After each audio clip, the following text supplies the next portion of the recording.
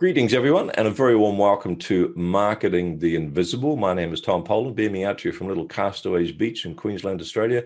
Joined today by Michael DeLon. Michael, g'day, sir. Very warm welcome. Where are you hanging out? Hey, thanks, Tom. I'm in Little Rock, Arkansas today. Little Rock, Arkansas. All right. So how's it's a blustery 32 degrees here, by the way. Oh, that's brisk. Yeah. Okay. It is. Well, we got 32 degrees here today too, but it's Celsius, not Fahrenheit. So that's quite the difference. For those of you who don't know Michael, he helps business professionals create credibility, and he preconditions prospects to hire those professionals before the first meeting. Well said. Which is, I have to say that, Michael, this is a common failure that I see time and time again is premature proposition. People reaching out and suggesting they have a talk, or they want services, or do you talk about this before they're preconditioned. So this is going to be absolute gold to listeners. Folks, Michael's passion and energy is surpassed only by his love for his family. And our title today is How to Precondition Prospects to Hire You Before They Meet with You. Michael, our 7 minutes starts now. Question number one, sir, is who is your ideal client? Well, Tom, my ideal client is a professional service provider. So think financial advisor, attorney, chiropractor, a coach, someone who sells through a consultative approach and really wants to influence prospects to hire them before they ever have that first meeting. Brilliant. Thank you. So the prospect is contemplating entering into a trusted relationship for professional advice. So that trust level has got to be real high. So tell us more. You've described part of the problem you solve, but tell us more about that. 6.5 minutes left. Question 2, what's the problem you solve for them? So the problem we solve is that most business professionals look like all of their competition, right? They have a similar message. They have similar offerings. And from the prospect's perspective, well, they all look the same. It's a lot like the Where's Waldo puzzles, right? So when your prospect doesn't have a compelling reason to choose you over your competition, they hire someone else and you don't gain a client. So we solve that problem by changing how people think about you.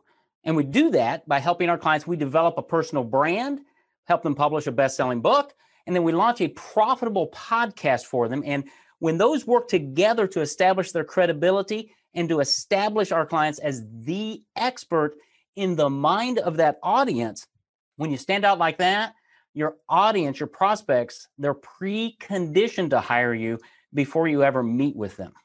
Because not only are you going to stand out from all your competitors because of the credibility assets, but you're also going to be completely differentiated.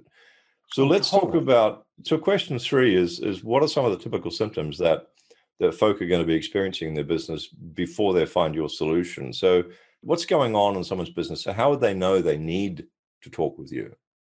Yeah, well, they're losing sales that they know they should be making. Right. Okay, they're having a lot of initial conversations with prospects, but they aren't closing the sale and they're not sure why. So they spend their days chasing after prospects, making those endless calls, sending countless follow-up emails, trying to schedule that next follow-up appointment. And quite often they're frustrated, they're stressed out, they're discouraged, right, because they know they can help somebody, but they need to find a way to convince the prospect that they're the one who has the answer and the solution for them. It can get maddening at times. Probably they're feeling like they're the world's best kept secret and wondering why some of their competitors appear to be doing better when the quality of their service that they're providing, their advice is top notch. So Absolutely. these folks we're talking about, they're smart people. Question number 4 and 4 minutes left. The smart people are going to try to fix it, but they're probably going to make some mistakes before they find your solution. So what, in your experience of the clients that you've worked with, what are some of the mistakes they've told you they made prior to working with you? Yeah, well, they look for answers in all the wrong places. Okay, so when you think the answer to your problem's out there in the marketplace, so a new social media platform, a new funnel, a new website, you're going to be disappointed, okay? Because the answer is found by looking into the mind of your prospect and understanding how they see you. And when you can influence how they see you versus your competition, your business is going to grow.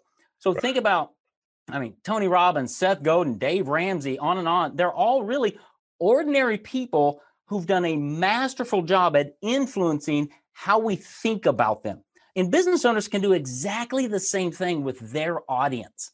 The second mistake I see is not telling your story. We've been told forever to put personality into your marketing. Few people follow that advice. True. As humans, we make decisions emotionally.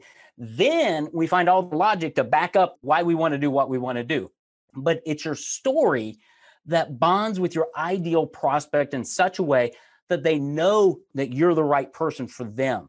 And that's why we always begin with the personal brand.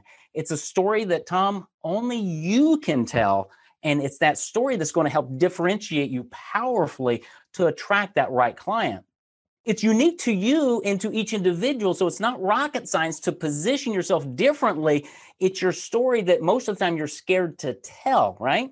And that leads into the third mistake that I see everybody make is they market like the masses. Most business people market like everybody else in their industry. And they use cookie cutter websites and corporate sounding emails and weak calls to action. Right. I tell people all the time, it's as bland as butter. So instead, you've got to be leveraging the power of your voice, speaking to your audience in very personable language, and allowing prospects to bond with you through a variety of mediums, including emails and books and podcasts and videos. And yes, Tom, even webinars. Yep. Sounds like a plan to me. So we've got 90 seconds left. 3 questions. Thank you, sir. Question 5, what's one valuable free action, like a quick tip you could give someone? Not going to solve the whole problem, but might take them a step in the right direction. Yeah. Just remember, people buy who you are more so than what you do. So discover your core story. Why do you do what you do? And tell that through all of your marketing. Authentically and naturally, and without trying to smoke mirrors, copy someone else's template. Absolutely. Thank you for that. Question 6, and 1 minute left. Let's direct folks to a free resource where they could get some more help with this. And I'm going to, just for the sake of time, give it to everyone now. It's www.thecredibilitycalculator.com. What are folk going to find there, Michael? They're going to find a series of questions, less than 20 questions. In under 5 minutes, we're going to give a credibility score, because credibility is great, but nobody can really define it. We've been able to define it so that in under 5 minutes, you'll get your credibility score and know how to improve your credibility. This is going to be like a blueprint of where you're at now and what you need to do to get to where you want to go. Question number 7. Thank you, Sarah. Just 15 seconds left. So real fast. What's the one question I should have asked you but didn't, and the answer? What's the biggest thing I've learned in marketing?